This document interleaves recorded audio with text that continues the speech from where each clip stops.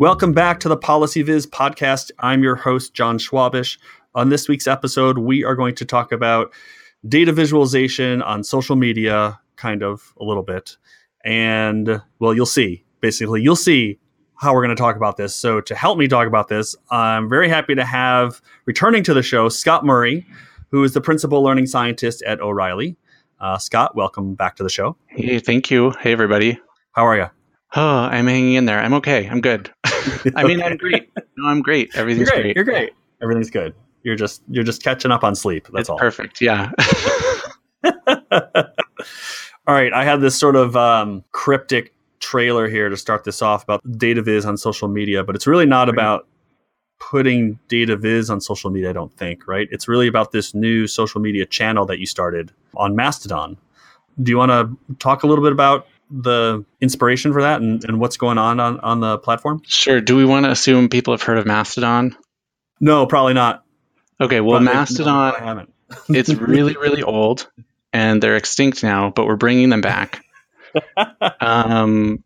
Actually, there's no reason it's called Mastodon. I think the initial creator of the project just thought it sounded like a cool animal. So cool, right, it's called Mastodon. The thing itself, anyway, it's basically like an open source, decentralized version of Twitter. So it's software. It's a social network, but it's free to the people, ad free. Nobody's mining your data.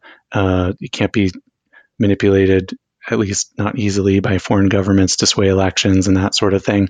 So really, it's like open source, free social network. It's based on Twitter, so it looks a lot like Twitter, but it's also definitely different. Instead of calling them tweets, we call them toots. Right. Instead of retweeting, you can boost somebody's toot. And to make it a little more... I mean, you laugh when you say that, right? Like in your head, you're laughing when you say that, right? Or am I just I'm the only 8-year-old boy on this talk. It's pretty funny. And this is actually what makes it more humane. And that's sort of what is interesting to me about it, is it's a huge, distributed open source software project. It's found a lot of new users, new success in the last several months, especially. Most recently, kind of the last couple of weeks, like the Delete Facebook campaign, reaction to all the Facebook stuff. So every time there's some data breach or something in the news about Twitter, Facebook, or one of those other ones, a whole ton of people join Mastodon to try it out. And anyway, I was interested in it because Twitter was like, when I joined Twitter several years ago and started using it to chat about data viz stuff, felt a lot smaller and a lot friendlier and really inviting. And I totally, throughout this, I'll acknowledge this is just my experience. A lot of white male privilege here. I'm not getting harassed much by people on Twitter, not having a lot of the really negative experiences that people are having. But with that in mind, I found it pretty welcoming and really easy to reach out to people, other folks in the field, probably like yourself, who I hadn't even met in person yet.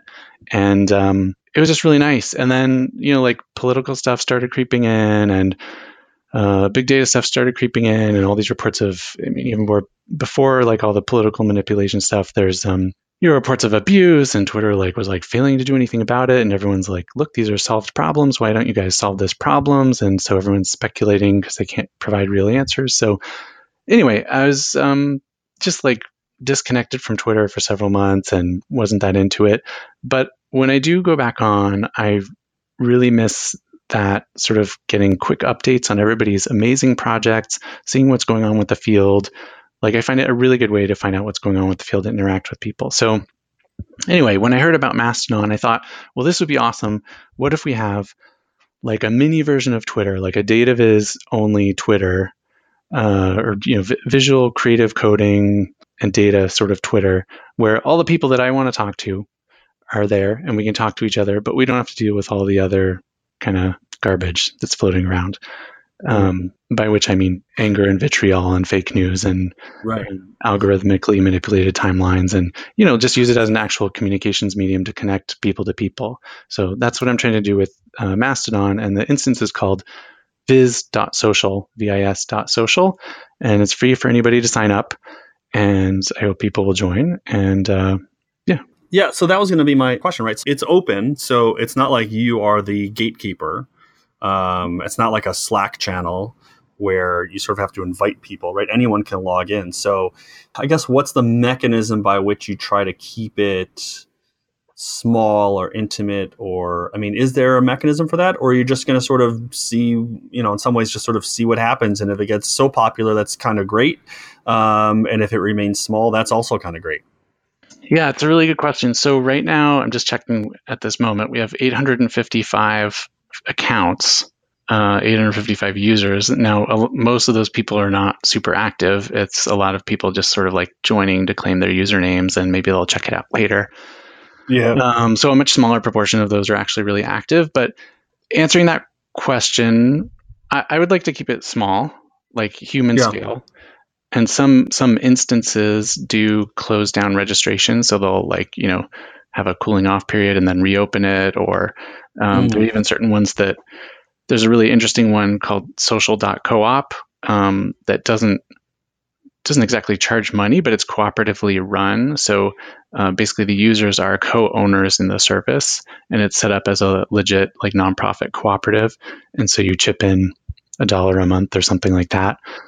And then everybody has input and decision making about how it's administered, and what sort of customizations go into it, and what the code of conduct is and the rules. And it's like a fascinating social experiment. So I think that's really interesting. I'm not doing that. I'm not charging. I'm asking for donations occasionally just to help cover the hosting costs, and people have been super generous with that. So I haven't lost money on it yet. So that feels like a huge win. My goals were like, hopefully do something really interesting as an experiment and connect people and not lose money on it. That was my goal.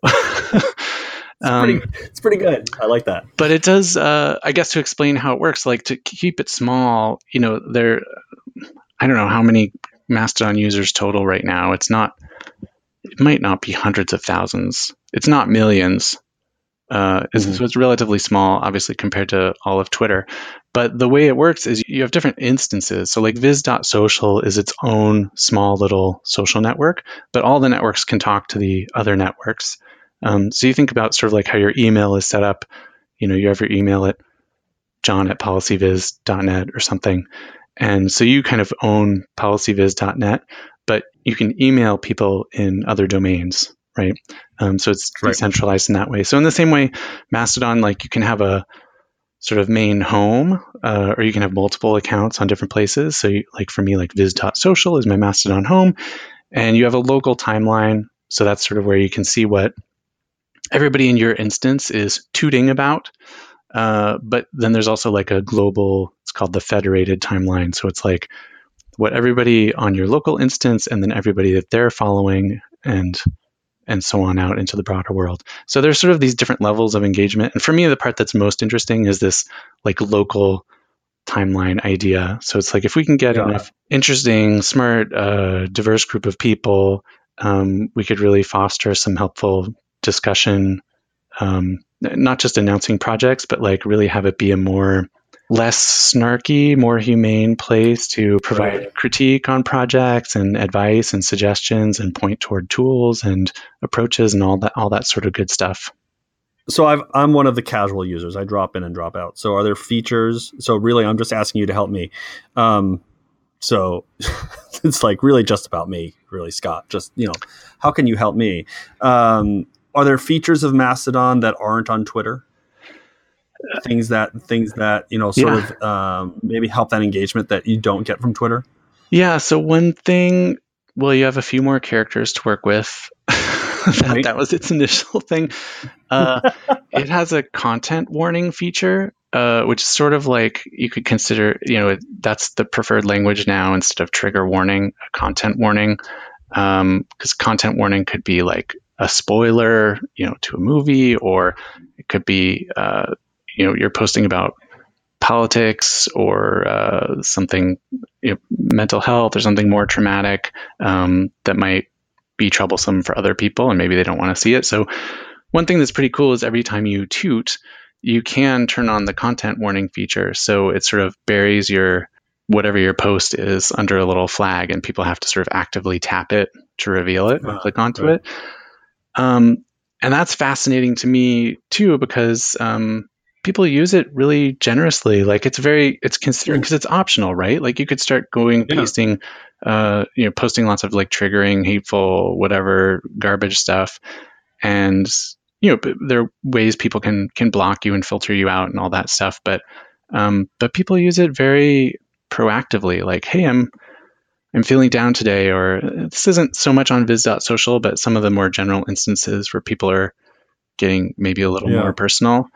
Or it could be like, oh, usually I post about data viz, but today I'm so mad at our government or whatever. It's like, well, I'm not here to read about that. That's kind of why I left Twitter. So people will use a content warning feature for that. It's interesting that it's like an opt-in rather than an opt-out, which is, obviously a whole line of economics and psychology literature about the differences when you have a program where you have to opt out versus opting in.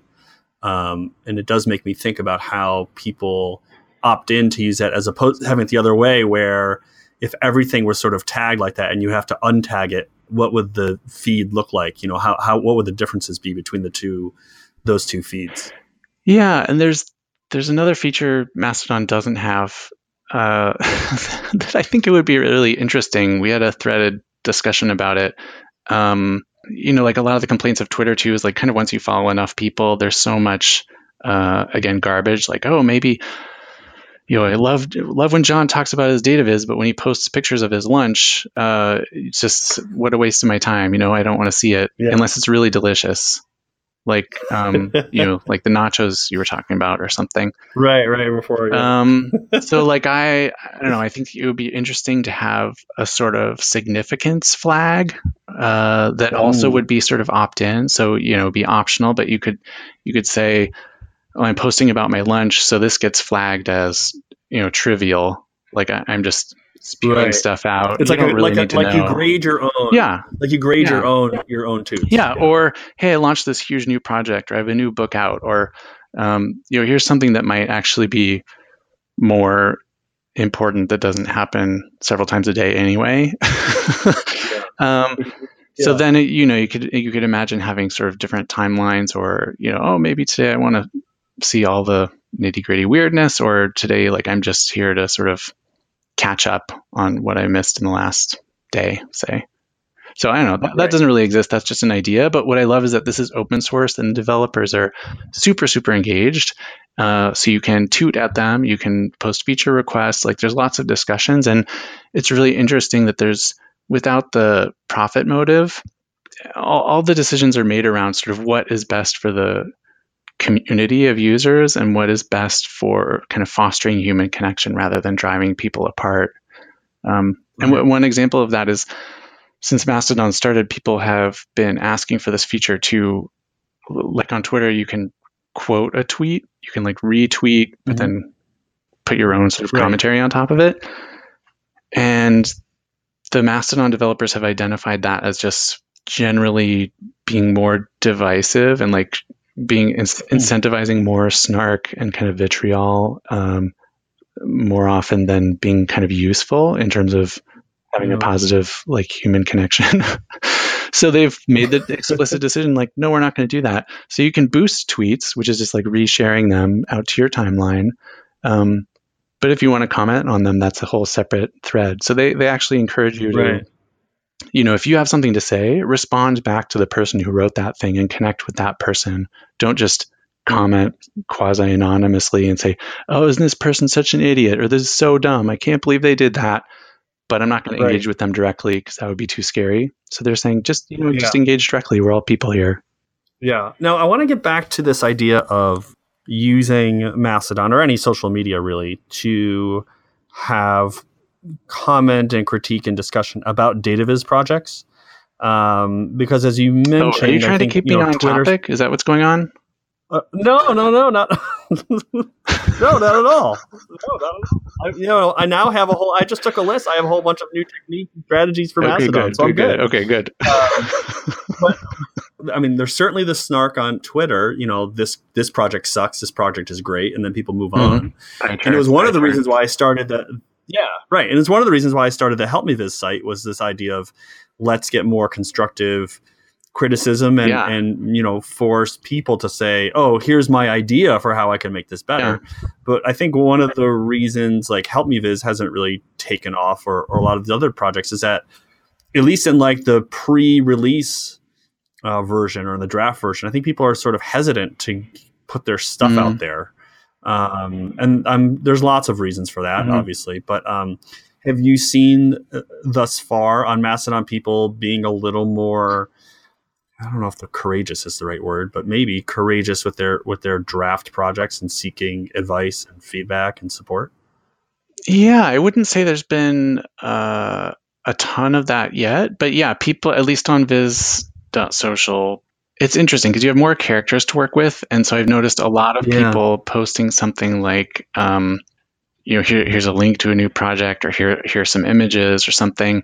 And then they'll really qualify, they'll say, hey, I'd love comments. And then it's like, no, really, like, I really am asking for your feedback. Like, it's not, it's not sort of like, oh, look at this awesome thing I did and I'm putting it out there. I would love comments, but really I just want you to see how I'm super awesome. It's like, well, no, actually I'm actually asking for feedback, and people are really good at clarifying that. And I've seen a lot of like helpful conversations so far, like people responding with other ideas and, links to other references, and, oh, you check out this person addressed that same problem. And so I think, I would love to see more of that. I want to figure out how to, help foster that however we can. Right.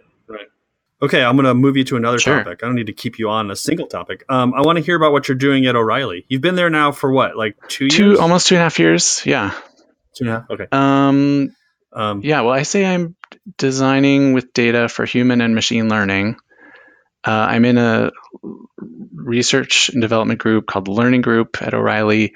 We do stuff with machine learning. My particular interest is on online learning.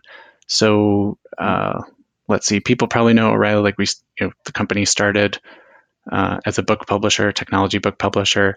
But now we have conferences, events, videos, and we have this online learning platform called Safari. And through that platform, we feed all those things go through the platform, but then we also have live online training events, like several every day. So you can go on there and sign up for any of those. And they're mostly, they skew toward technology topics, but we also have like business, design, finance, management, job skills type stuff. So it's very much for a professional audience. But one reason I joined the company is I'm really interested in, I used to teach at the University of San Francisco in the design program and did some online teaching that way, and and also taught with the Knight Center at UT Austin did what we called a BOC, a big online course, not a massive open online course, but just a big one. And, I'm really interested in how software mediates experience and how software mediates that human connection. And what I love about O'Reilly just as a company is, although, we have plenty of geeks and like really geek out on the technology stuff, it's fundamentally about connecting people.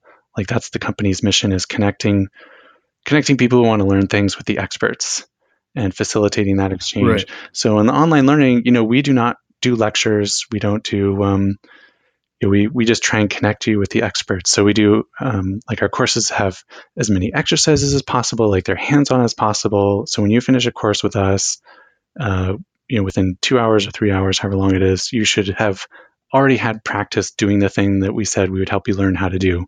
So when it's done, you're not just applying those principles for the first time, but you've already done it. And so you just get to get better at it. Right. And I was going to say, it seems consistent with the viz.social, right? I mean, it seems that your central interest these days is about how to use technology to get people to build virtual communities. Yeah, and the word, I use the word community very carefully because I think it's really it's so often misused in this context, right? It's like, oh, we both have user accounts on the system, we're a community, yay! It's like, well, I don't know if that means we're close or we know anything about each other, or we would support each other in the hard times, but so yeah, I use that word carefully, but definitely to facilitate humane collaboration. Like, so like one project I'm most proud of at O'Reilly is something that's often done very poorly online is like collaborative projects.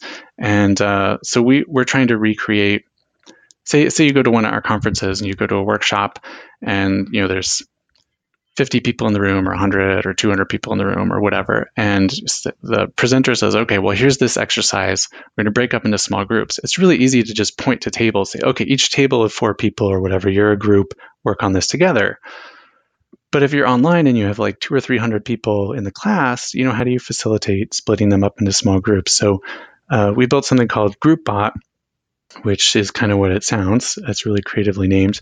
It's a bot that splits people up into groups and every which way. So the instructor can say, hey, GroupBot, it's time for the next exercise. I need groups of 5 people each. And it'll go blip, blip, blip, blip, blip, and split everybody up. Or say, hey, GroupBot, split the whole class into 3 evenly sized groups, 33% each. Or whatever, you're group A, you're group B, you're group C, and we give you each separate tasks, and then we come back and talk about how it went.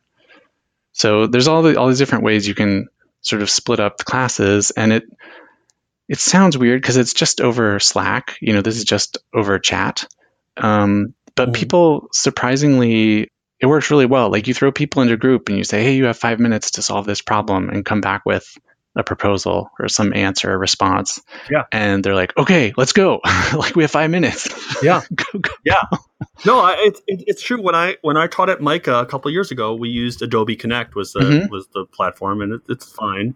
But one of the things that the administration would encourage is to break people into groups and to get them in their own rooms, and they would do some little project. And same side of thing. You have 10 minutes, you have 15 minutes to come up with ideas. That was a data viz class. So come up with ideas how to visualize, this little data set, and it's hard when you have people all over the world, together in this sort of, in these online platforms. How do you get them? I think it's a general challenge with teaching online. How do you get people engaged when you as the instructor can't see their faces? Or, it's so easy to minimize the window on your computer and check your email, right? So all those exercises, things where people have to be super active and super, you force them to do something, is how you sort of, grab that engagement, grab that attention. Well, one thing is we're really lucky because we mostly have a professional audience. So nobody's, we're not a degree granting program or an academic institution. So, and even the Micah program, that's grad school. So presumably those students chose to be there and they're committed, as opposed to maybe undergrads who might be, depending, might be or just a general webinar, right? Where you have, 300 people show up, and who knows how many of them are actually paying attention. But you ask them some poll question, then you find out pretty quickly. Well, and actually what we do with GroupBot is before we assign people a small group, so say the presenter says, hey, GroupBot, split everybody up into groups of 4. Before it assigns groups, let's say we have 100 people logged in, it'll actually ping all 100 people. And this is all over like direct message on Slack. So say, hey, it's time for groups. Do you want to join a group? And only if they proactively click yes, do they get put into a group. So everybody who's not responding, who's like a little checked out, or who's just listening to the audio, or they got up to, go to the bathroom or what, like they're not at their desks anymore. It's sort of like that check of like, hey, are you really there? Hey, how engaged are you? Because we only want the people who are really engaged, to be there. So we end up with groups who are and so those people they're not put into a room at all? No, not until they click yes. They can click yes later, but it's sort of, we also for our audience, like, things come up. People are taking these classes at weird times, as you said. Everyone's in a different time zone. Usually people are doing these at their desk at work. So, things come up and they get interrupted or whatever. So we have to design things to be as flexible as possible and basically help people get as much out of the course as possible, even if they're not, able to commit 100% of their attention the way we would love them to. But for the people who can commit, we want them to absolutely get the most out of the course. Right. Cool. Sounds like good stuff. And you're enjoying it. It's pretty fun. Yeah. And we're, I want to say we're hiring. So it's really interesting place to be. That's not really visualization related. I'm also doing some other visualization stuff that I could talk about. But yeah, it's a fun place to be. That's great.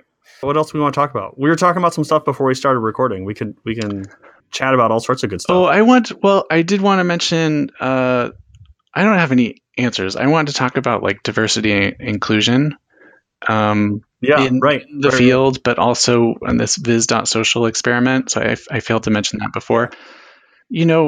Right now, as Andy Kirk pointed out, and Kristen Henry and a few other people on there have pointed out, rightly so, for some reason, it's like overwhelmingly white dudes or people who, I'm not going to say everyone identifies as white dudes, but I'm going to classify them as such.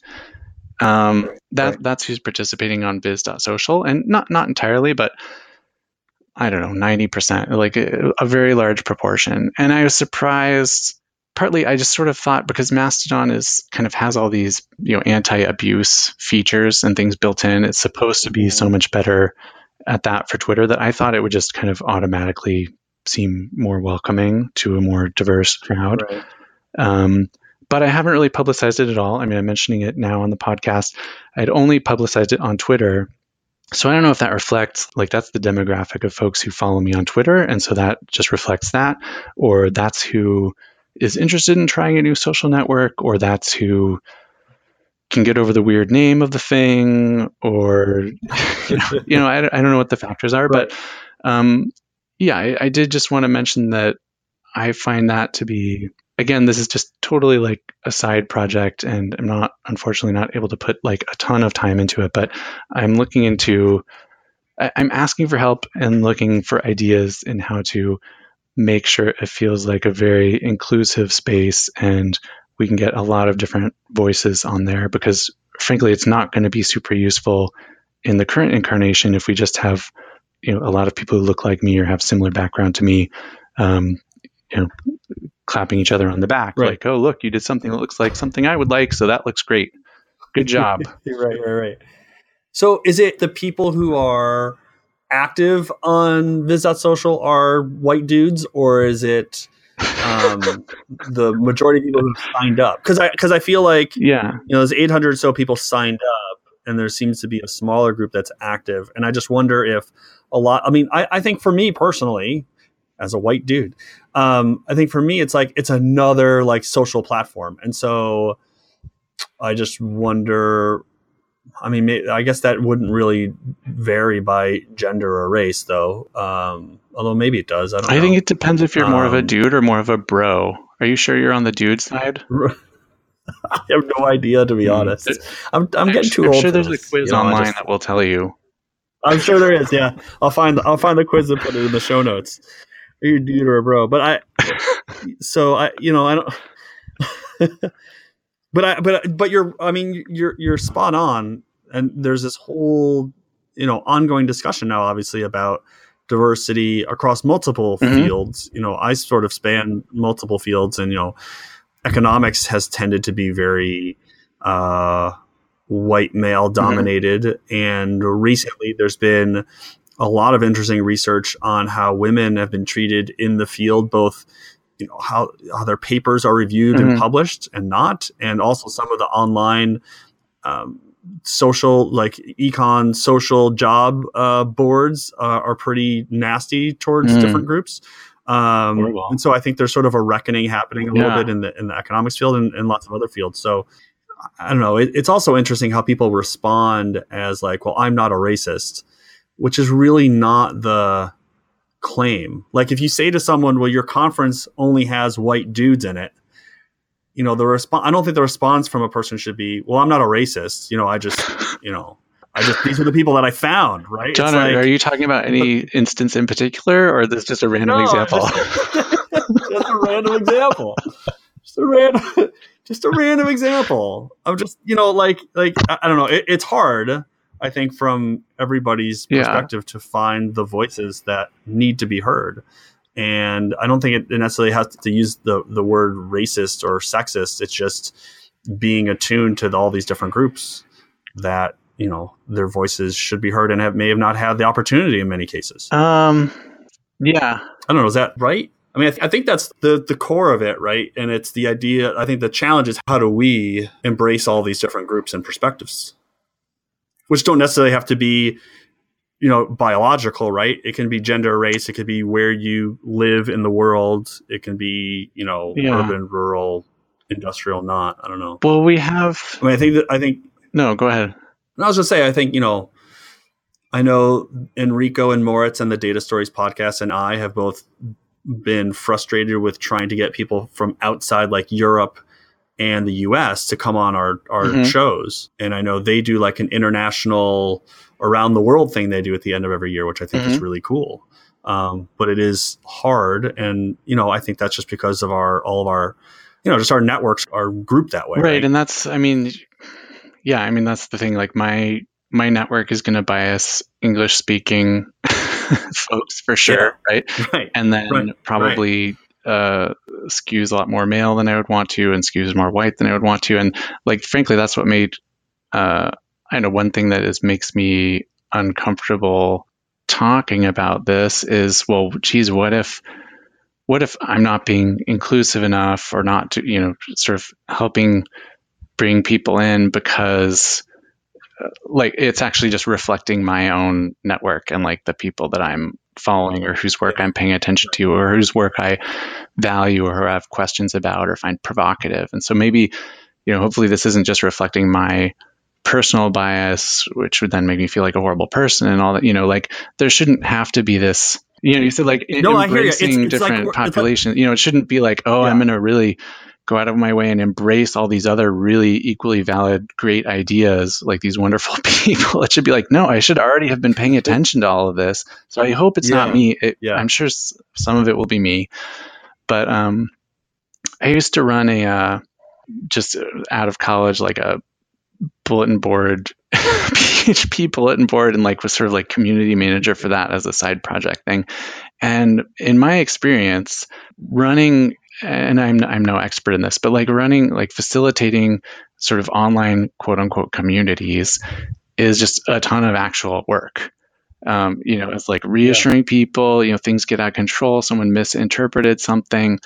So even if people are polite 99% of the time, there's like flare-ups or, all kinds of issues. And there's a lot of just like things go more smoothly if there's kind of a admin, webmaster, whatever you want to call them, sort of, actively facilitating. And when I first joined Mastodon, I joined mastodon.art because there was no DataViz Mastodon. It was just the general art one.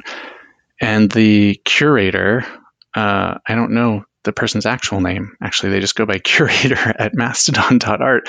They're really super active and hands-on and like boosts everybody's work and like helps, it's like a lot of people who make their living that way. And so they're helping spread the word about their art. And I think it's like really nice that they're so hands-on. And I had this dream that Mastodon, we could have this really great instance and great discussion without me committing hours and hours and hours of like, volunteer side project time. But I think that might just be what's needed is we might need people, like actual like outreach efforts and inviting people in and, bringing them into the conversation and making sure that there's value in the conversation for everybody. So it's not just like, hey, we need women, we need people of color, we need genderqueer people, we need trans folks, we need, like all these people.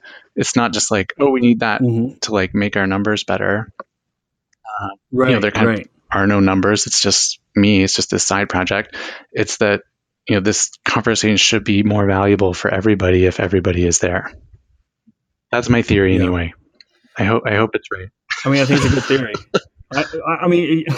I think we're like committing the cardinal sin also. It's like two white guys talking about diversity and inclusion. So this exactly, totally. Right? And but the reason I wanted to come today and talk about this, since you asked me, is seriously in all seriousness, just like we were talking about people on Viz.social asking for critique.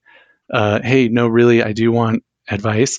I'm really asking if there are folks listening out there to the two white guys talking. I'm interested in exploring all kinds of ideas and like, if you check this out and you're like, oh, this is uncomfortable. I would never join that. I want to know why it's uncomfortable. And it's not your job to tell me why it makes you uncomfortable, but I would like to know if you have a second. And, if you have examples of other great, inclusive, safe, productive online communities, things that aren't Twitter or Facebook or whatever else, let me know. I would just love pointers because this is not my area. Yeah. Well, that's great. Well, I'll put the links to the Mastodon sites, and you've mentioned a few others. I'll put those up there as well in the show notes, and to a few other things so people can check them out.